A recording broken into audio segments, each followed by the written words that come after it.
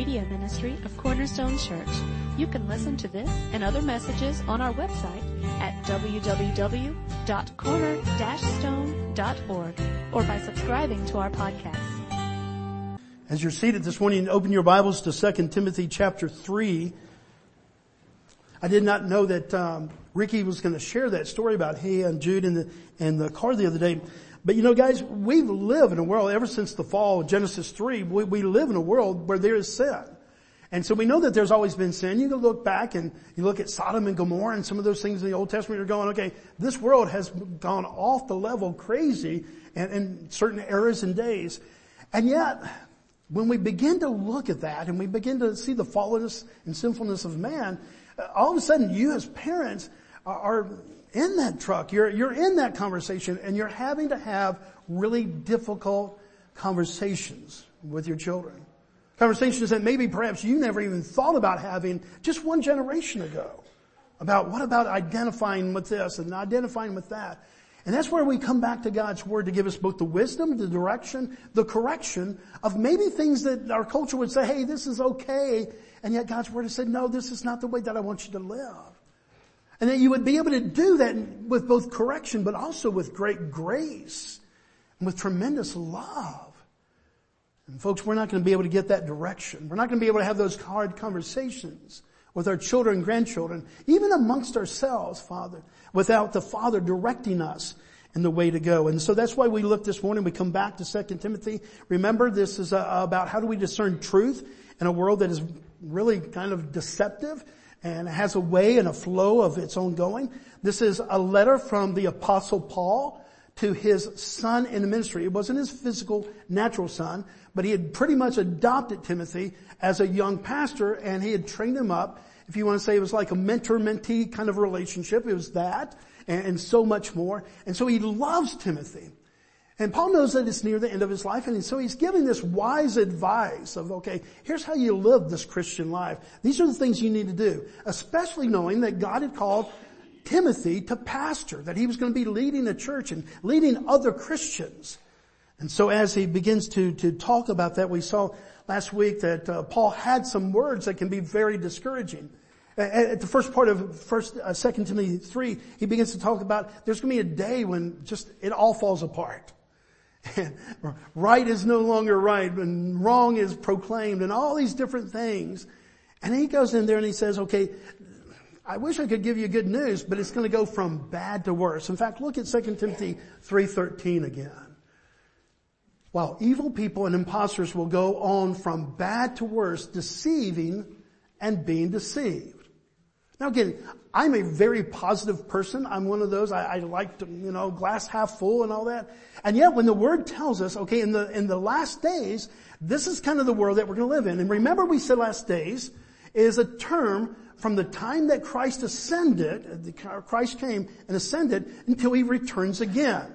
We're not just talking about Revelation in the book of Revelation and all these different things that we see in the book of Revelation. The last days, as he's using the term, began what we call the church age. When the Holy Spirit came upon the believers at Pentecost, when Christ had already ascended, and we've been living in that church age now for 2,000 years. So in the last days, he says this is going to be worse and worse and worse. That there's not, maybe there's going to be little bits of revival. Maybe we even see that in our world right now, that little sections of revival break out. But for the most part, when we just look at the world as whole, he says, imposters will go from bad to worse, deceiving and being deceived. But Paul wrote, how do we survive? How do we direct our own lives, much less the lives of our families? Look what he said in the next verse 14. But as for you, really important phrase right there, but as for you. Timothy, you're separated from this world and kind of this whole flow that's going in this direction. I want you to be separate from that. You're a called out people. But as for you, continue in what you have learned and have firmly believed, knowing from whom you learned it. Last week we had covered that and said that Timothy had the great blessing of being raised by a mother and a grandmother that were pointed out in the first chapter that raised him in the Word. That is the knowledge of the sacred scriptures. And they taught him probably in very formal times and then probably in less formal times, just sitting around or in the middle of the truck. Hey, Dad, what about this? And how many of those questions did Timothy ask of his mother and grandmother? And they said, well, here's what God's Word has to say for him. I was almost in danger when our kids were growing up, trying to balance between not being the preacher all the time, because the phrase they would tell you to this day, and that got heard all the time in our house. Well, the Bible says, da-da-da. And if they heard it once, they heard it 1,000,000 times. And there's a part of it they would just kind of roll, that kind of roll your eyes, the Bible says. And yet at the same time I'm going, I am glad that we actually taught them what the Bible says. And there's going to be the time that they can come and have ownership over it and not roll their eyes, and that they can say, yes, this is the truth of God for their lives. But it is our responsibility, parents, grandparents, leaders, to make sure that we are growing our children up. Remember what we said last week? Not just in church, but in the Word. And there is a difference. I am so glad that many of your children are growing up in the church. I mean, that's an integral part of spiritual life as for a Christian, is to have other believers around them. But do realize that just coming to church for an hour a week and kind of checking that box does not mean that your children, or you for that matter, are necessarily growing up in the Word. And so it's a multi-pronged approach. It is participating in church and very much being with other believers, but making sure that it's beyond just 1 hour a week, that our kids are getting godly instruction from the Word. And so this morning we come and kind of bring in where we left off last week. We left off with verse 16. 2 Timothy 3:16. All scripture is breathed out by God and profitable for teaching, for reproof, for correction, for training in righteousness. Those 19 words are a gold mine of biblical instruction. And from that we can see 4 distinct intentions of God's Word. First of all, last week we talked about how this is intimacy. All scripture is breathed out. God spoke this. This is from God. It's from His heart. It's from His mind. This is God's Word. So it's not just kind of rules and regulations.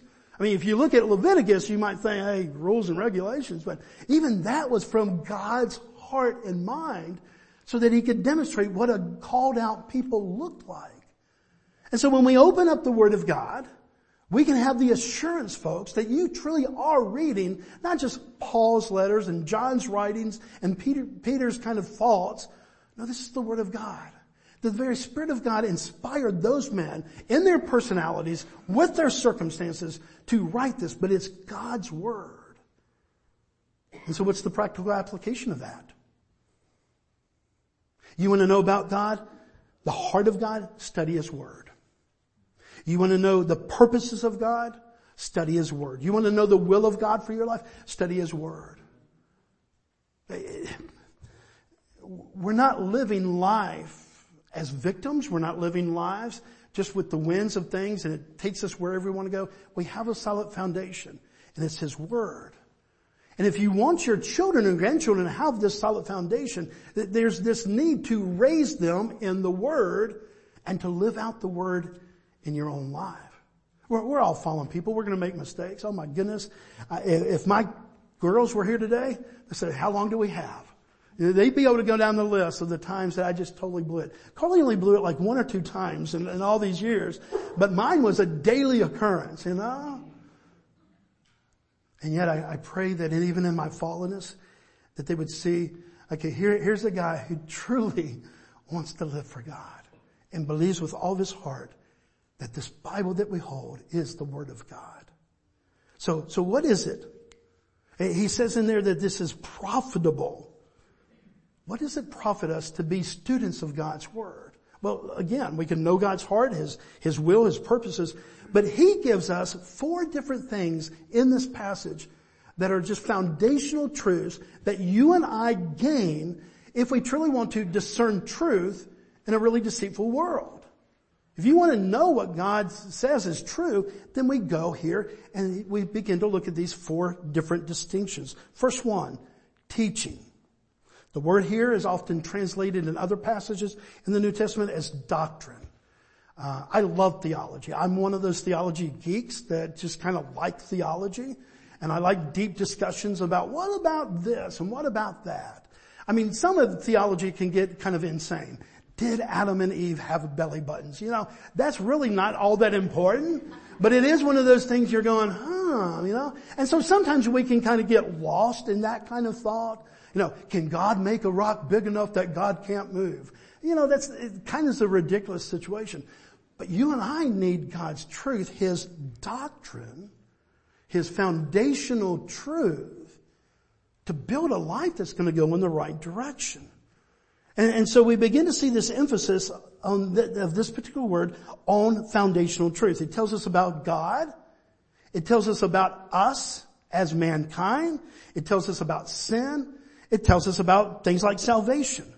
The Bible is where we draw our theology from. We don't get theology from famous preachers. We don't get theology from man just kind of postulating. We get theology, solid truth, doctrinal truth from God's Word.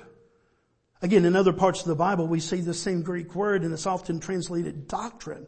And we can see the important role that it plays in the life of, for example, as a pastor. Titus 1:9 is a good example of that. It's talking about the qualifications of a pastor, a leader, a teacher in the church. And he says, he must hold firm to the trustworthy word as taught so that he might be able to do what? To give instruction in sound doctrine and also to rebuke those who contradict it. That, okay, here's the right way. This is what God has said and this is what's being said and it doesn't really kind of jive with what God said. It's contradictory to it. And so one of the early things that the church realized that, okay, if you're going to be a pastor leader, you got to be very much in sound doctrine and give that instruction in sound doctrine. Paul had already experienced those, even in the early church in first century Christianity, those who wanted to twist and turn. You know, one of the big debates early on was Jesus really human and God? Was he both deity and human? And people took sides. Some people said, well, you can't be both. Even though the Word of God says that he was both. He was God in full. He was human in full. And yet that blew their minds. So they said, well, let's try to figure this out from a human perspective. Either he was God and he really wasn't man. And what we saw were just kind of like caricatures of Jesus walking around. Or he was just a really good man. Our biblical doctrine tells us that Jesus was the God-man. Blows my mind still. I still can't figure out the Trinity. How can you be 3, but you're really 1, but you're really 1, but you're really 3? I mean, that math doesn't work in my mind, but I believe it with all my heart. Why? Because the Bible tells me that it is true. And in faith, I put my faith in, okay, God, my human mind can't comprehend this, but I know that to be sound doctrine. That there's God, you the Father, and there is Jesus Christ, and there's your very Spirit now indwelling the hearts of believers.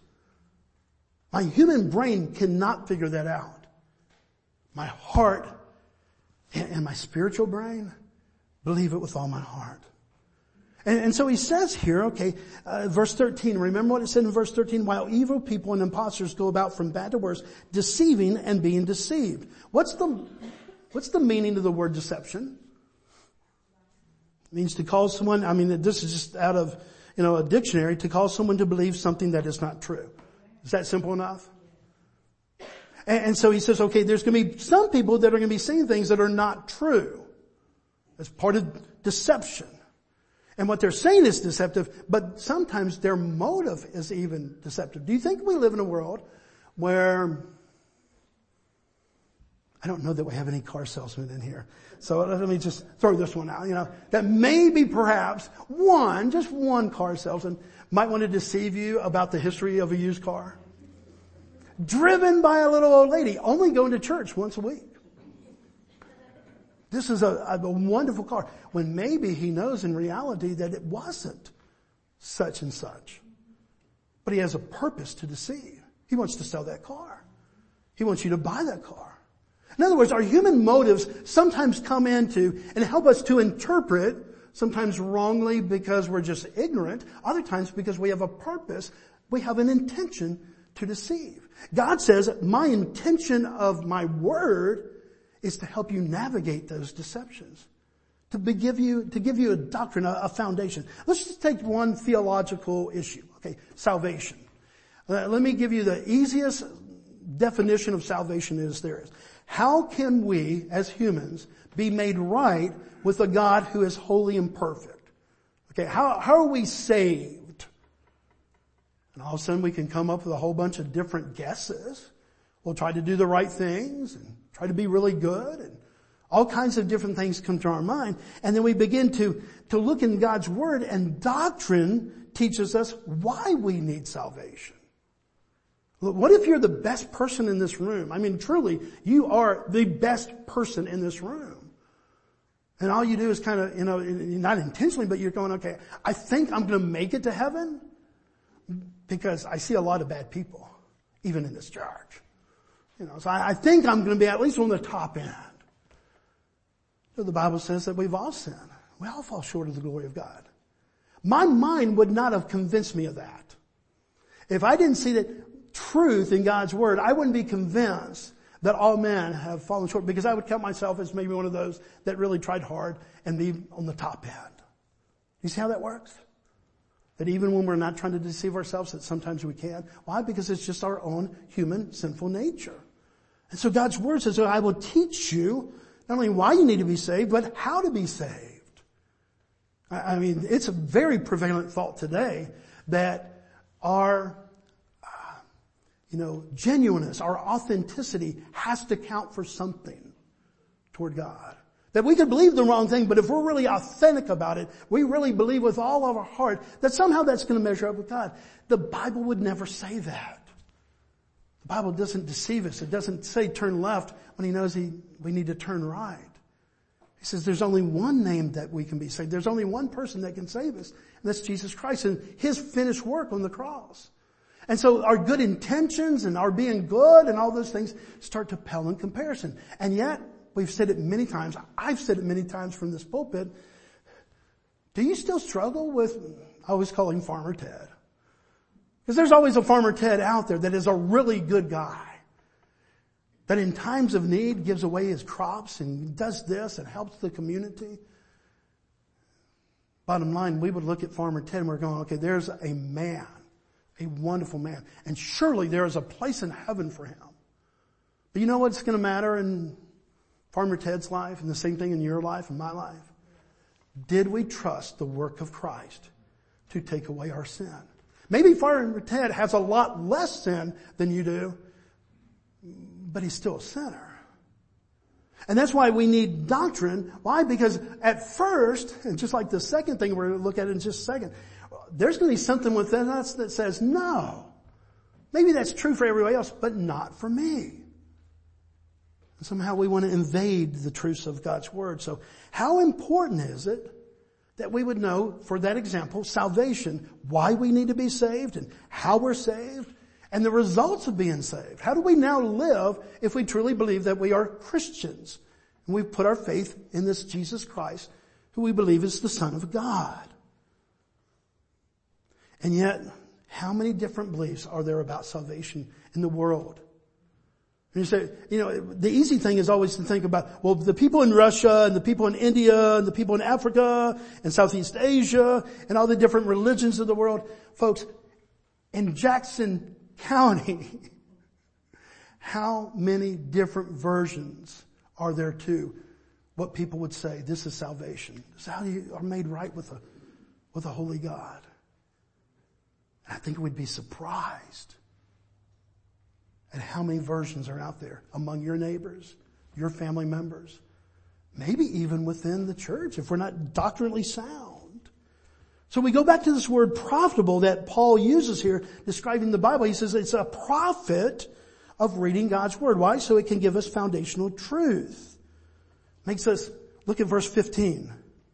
And how from childhood you've been acquainted with the sacred writings, which are able to make you what? Make you wise for salvation. We just talked about. There's a doctrine, the doctrine of how to be saved, the doctrine of, how's one made right with a holy God. He says, you read the Word, you become acquainted with the Word, and through this very Spirit of God, He will make you wise that this is how you're saved. I don't want to oversimplify, but folks, I simply do not want to think that we don't live in a world where there's 1,000 different believable, at least on the human level, believable answers to that question. How is one right with a holy God? Because one of the first things that might happen in your family, your neighbors or your workplace, well, I don't know that I even believe that there is a God. Oh my goodness, then you came back and you have another question. See how confusing this can be? And if it's confusing to you as an adult, can you imagine be a 6-year-old, a 9-year-old, 12-year-old trying to navigate all the different winds of belief just right here in our, not some foreign country, in the world that they live in, the school that they go to. So he says, okay, I'm going to give you a foundational belief. I'm going to give you a doctrine. Second thing that he mentions there, reproof. And the minute we see that, there's something in our whole human nature that says, okay, I rebuke this whole word of rebuking and reproof. We just don't like to be corrected. We have a pride, and so we don't like to be exposed. Basically, what is the reproof that he's talking about? The easiest illustration that I know of is that God uses His Word through His Spirit to turn on the lights to our darkness. Does that make sense? Have you ever been doing something in the dark that you would not want to be brought to light? Whether that's a legitimate a real darkness, or whether that's just a figurative darkness that you do not want to be brought to light. For example, would you want everybody else in church to know what goes through your head Monday through Friday, Saturday or Sunday? No. And we don't want that to be brought to light. And so God says, okay, one of the intentions of my word is I'm going to shine light in darkened areas of your understanding. We're not going to like and have a natural liking for this reproof because of pride. We have a natural resistance to it. And so we're going, well, I just really don't believe that that's what the Bible says. Or, I don't agree with the Bible. You're free to disagree with the Bible, but you'll be wrong. I'm trying to be funny. I'm not trying to be simplistic. You disagree with the Bible, what God has said. Either you're wrong or God is wrong. I'm going to tell you who's going to win that fight every single time. God is holy. He's right. This word that we hold is His gift to us. At most, what we would know about God outside of the Bible would be that maybe somehow something had to create us. But we wouldn't know about His love. We wouldn't know about His character. We wouldn't know about all these different qualities outside of the Bible if He did not tell us about Himself. And yet He has. And He describes Himself as holy and jealous.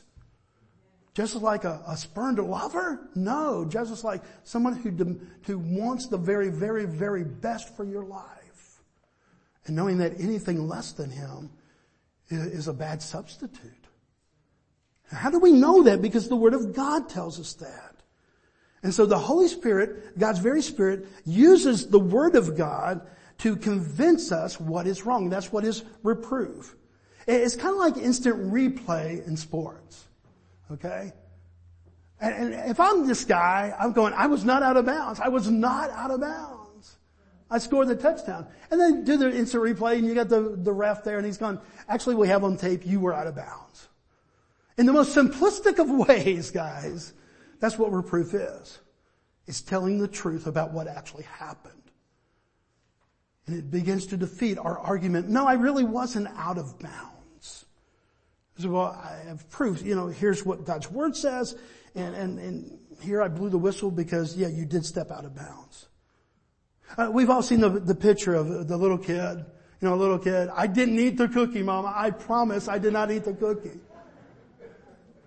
And yet there's the evidence all over and we're going, somehow, sweetheart, I think maybe you did eat the cookie.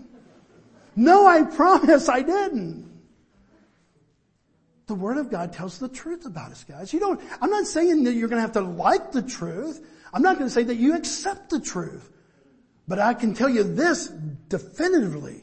God will tell you the truth. Why? Because He loves you. And so when I have chocolate all over my face and I say, well, it wasn't me, God. He's going, Bobby, from my Word and through my Spirit, let me just show you your heart, your mind on that matter. Bobby, you got chocolate all over your face. It's obvious. And so I don't want you to be deceived by the world, but I don't want you to deceive yourself. Is it possible to deceive yourself? And especially when you live in a deceptive world. Because all of a sudden we start just thinking, hey, that's what my friend thinks. That's how I was raised. My mama thought that. My daddy thought that. He says, no, I will bring reproof. Because the Holy Spirit convicts us by using the Word of God to show us that we were wrong. Proverbs 15:31-32. Look at a very important term that's used here. The ear that listens to life-giving reproof will dwell among the wise. Whoever ignores instruction despises himself. But he who listens to reproof gains intelligence. How many of y'all believe that at 10 years old, 13 years old, 15 years old, 18 years old? Everything in my heart. I mean, our oldest daughter will actually admit and agree this thing. If she was here and gave testimony, I thought my parents were the dumbest people in the world. And it wasn't just like a phase. She truly believed that she was so much smarter than us. We're not the most brilliant people in the world, but there's a few things that we had figured out. And, folks, that's just growing up. That's part of maturing and the whole maturation process. But this can extend into adulthood. Can we be 40 years old and still want to not accept life-giving reproof in our lives? If it goes against one of the things that we want or some of the things that our heart desires, and yet God says, no, this is not what I want for you. This is the path to holiness. This is the path of how you can live out the Christian life. Just because you're a Christian, just because you're 40 or 50 or 60 years old, doesn't guarantee that we've got this figured out. That's why we need to be in the Word of God. Because we can be deceived. As we've talked in the last couple of weeks, this mind and this heart can be deceptive at times. And so if we want life-giving reproof, we look into God's Word. The third thing that he mentions there, the third benefit, intention of God's Word, is to bring correction to our lives. The Bible doesn't just tell us what is wrong, but it points us to the right way. Can you imagine being in an advanced level math course, let's say calculus, and all the teacher ever did was give you exams and mark what was wrong, but never give you instructions to do right? How many of you could have been self-taught in calculus? Wouldn't that be pretty defeating that all you ever got was wrong, wrong, wrong? But how do you fix this? What's the right way to do it? No, it's just wrong. See, God's not like that, guys. As much as you want to say, man, he's talking about doctrine, he's talking about reproof and all this. This is a loving God who doesn't just say wrong, wrong, wrong. He says, no, here's the right way. Here's the path to do it the right way. The word that Paul uses here is actually, if something fell over, this microphone fell over, it means to set it back right. That's the word that he uses. Anybody ever fall over during the week? I mean, I'm not talking literally. Some of us are at that stage, okay? Yeah. Brings me back to my childhood. Weebles wobble, but they don't fall down. Man, that was a hope and a dream. But spiritually, morally, thinking-wise, feeling-wise, do you ever fall over? God doesn't write you off. He uses His Word to correct and bring you into right standing again. I mean, if you break your arm, the doctor does what? It sets the bone correctly. That's what this Greek word means, to set correctly. and then puts a cast on it so that it can build back and grow in the right way. I mean, can you imagine for every broken bone that you've ever had, the doctor said, just want you to know you got a broke bone. And that was it. No correction. I mean, my goodness, can you imagine how we would look if every broke bone, every broken part, all they did was tell us, that's broke. Sorry. They at least make an attempt to correct it. And the Word of God brings correction to our lives. That's the balance that we get from God's Word. It brings us truth, but it does it in love. Truth without love, folks, is very defeating. Do you have people in your life that want to give you truth, but no love? I mean, they point out every little misstep. And then you have other people that love you so much, but they don't love you enough to tell you the truth. God said that the way that we should act in this world is to be full of truth and love. And the Word of God brings truth and love. Is it hurting? Sometimes it really is, because we need correcting. I guarantee you, if you go in there with a broken arm, there's a couple minutes when it hurts when he says, okay, I'm going to reset this and put it straight again, but you may feel a little bit of pain. Yeah. But the intention is to bring it back to right standing. That's what God does. That kind of leads us into the fourth and final intention that we see listed here. Training in righteousness. The word that Paul uses is actually a word associated with training with children. And so that's why this is so applicable to our series right now of emphasizing training our children in the right way to go. And whereas the word correction was a restoring into a right relationship or the right way, this word means, okay, let's show them the right way from the beginning and train them to walk in that way. Do you get the difference? One is a correction, and there's hope in that correction because it restores us when we have something broken. This is, okay, let's hope that nothing gets broken in the first place. Let's just train in the right way to go. Now most of us, especially if we have some age on us, we said, the best lessons I've ever learned were when I fell down and I learned from my mistakes. How many of y'all could give a testimony of that today? As true as that is, do you want your children and your grandchildren to make those same mistakes just so that they can really learn it? No. And that's what this word means. This intention is that the Word of God is to train them in righteousness so that perhaps they can make the right choice and never make that mistake. I mean, what a glorious thought there. That was really the intention that we saw last week in that passage from Psalms. Psalms 119, verse 9 through 11. How can a young man keep his way pure? By guarding it according to your word. With my whole heart I seek you. Let me not wander from your commandments. I have stored up your word in my heart that I might not sin against you. What if you do sin? Well, we go back to the correction. We go back to the reproof. God, thank you that you will correct me. And thank you you've given me a hope in Jesus Christ that I'm now not in a broken relationship with you. God's got it all covered, guys. But what's your preference for your children and for your grandchildren? To make the mistake and learn school of hard knocks?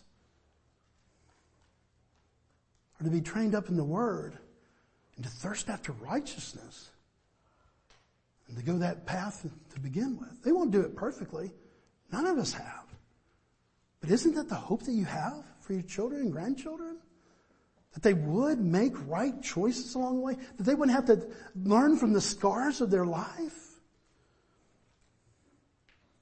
The role of a coach is to train the right way to hit, to shoot a basket, to throw a football, to swing a golf club, fill in the blank with whatever, to do a tumble, to gymnastics, whatever. The role of a coach is, okay, you haven't ever been able to do this before, but let me show you the right way to do this.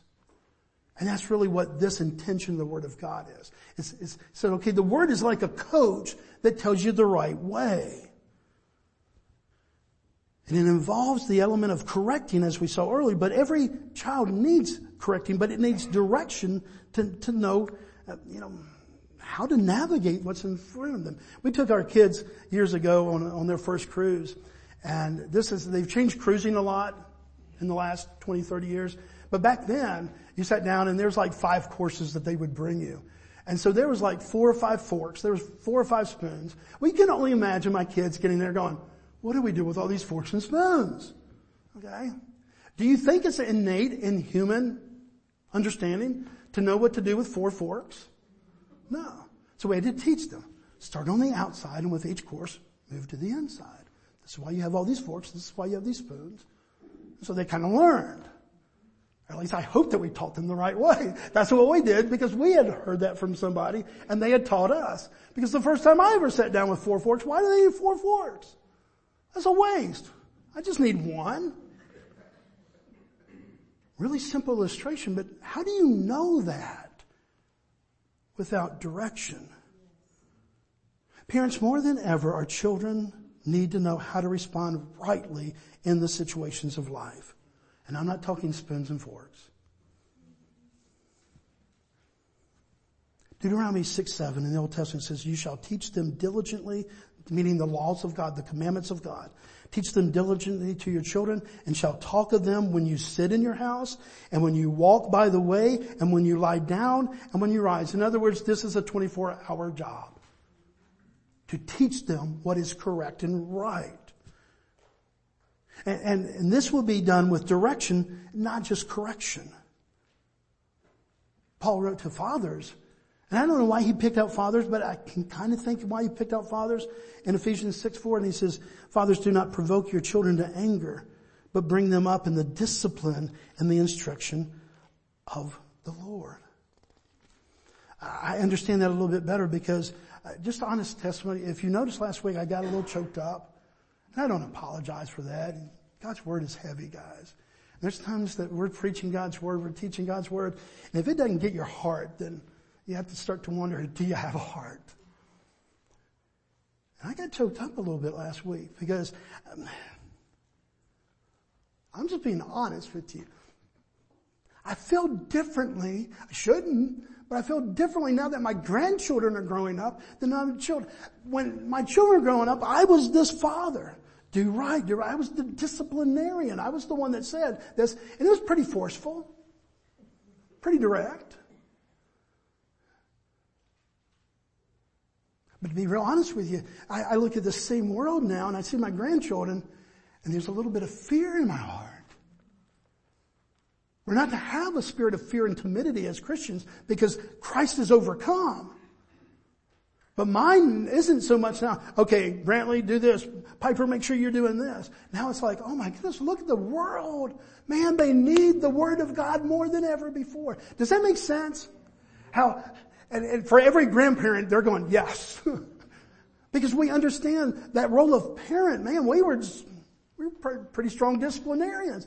Now as a grandparent, we actually say, man, this is pretty vital.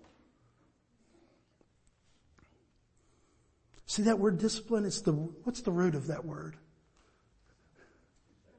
Disciple. I love discipleship.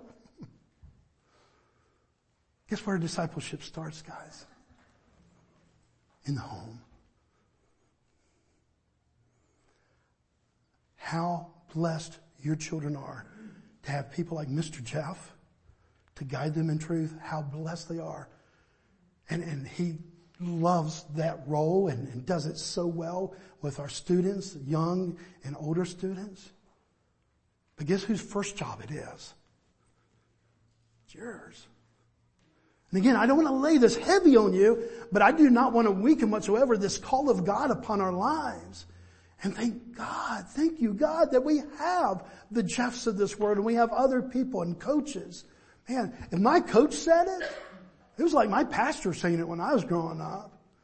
And so I was blessed to have some Christian coaches. And when they said it was like, yes.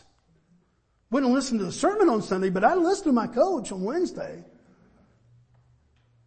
Thank God we can surround our kids with other people of Christian belief and doctrine that we believe in and these things so that we can have this encouragement. But it's our jobs. We disciple because we want to bring hope to our kids.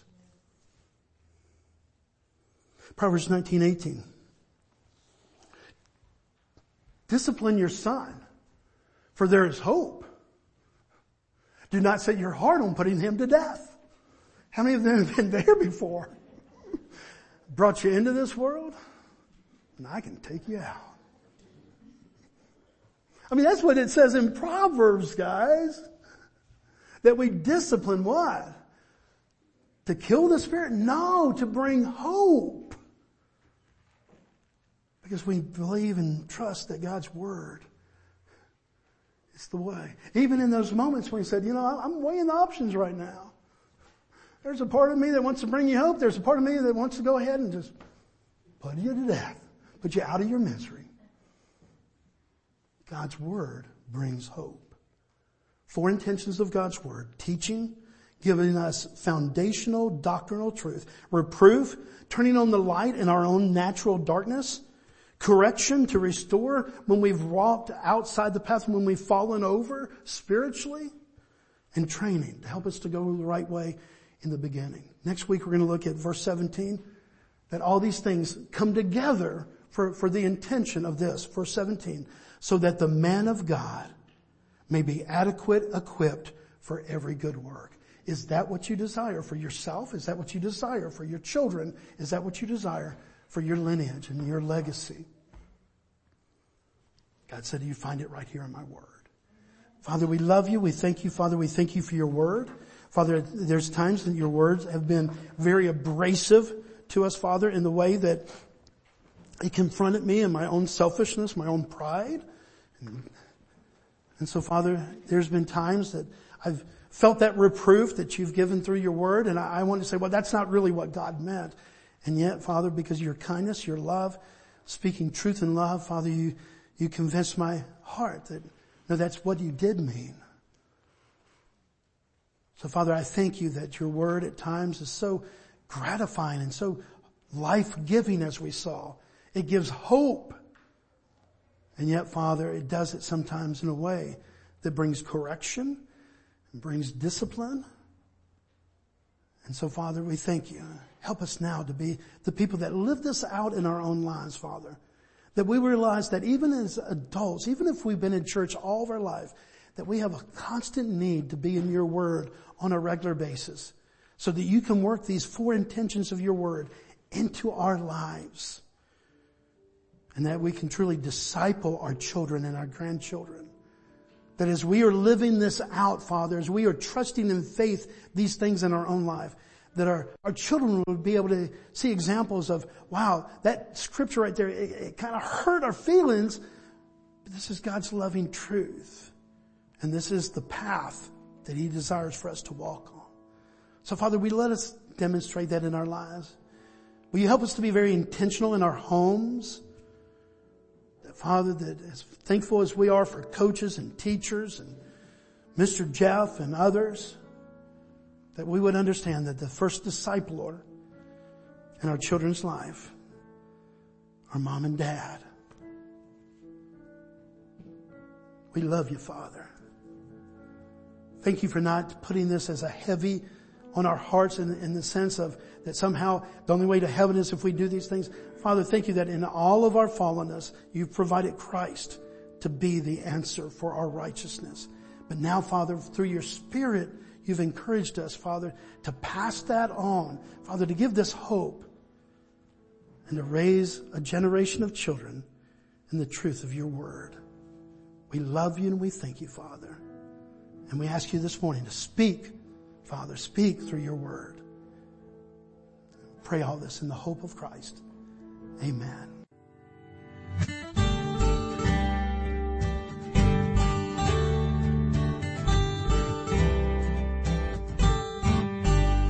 Thank you for listening today. We hope this message was a blessing to you. To learn more about our church or our media ministry, you can visit us online at www.corner-stone.org or find us on Facebook.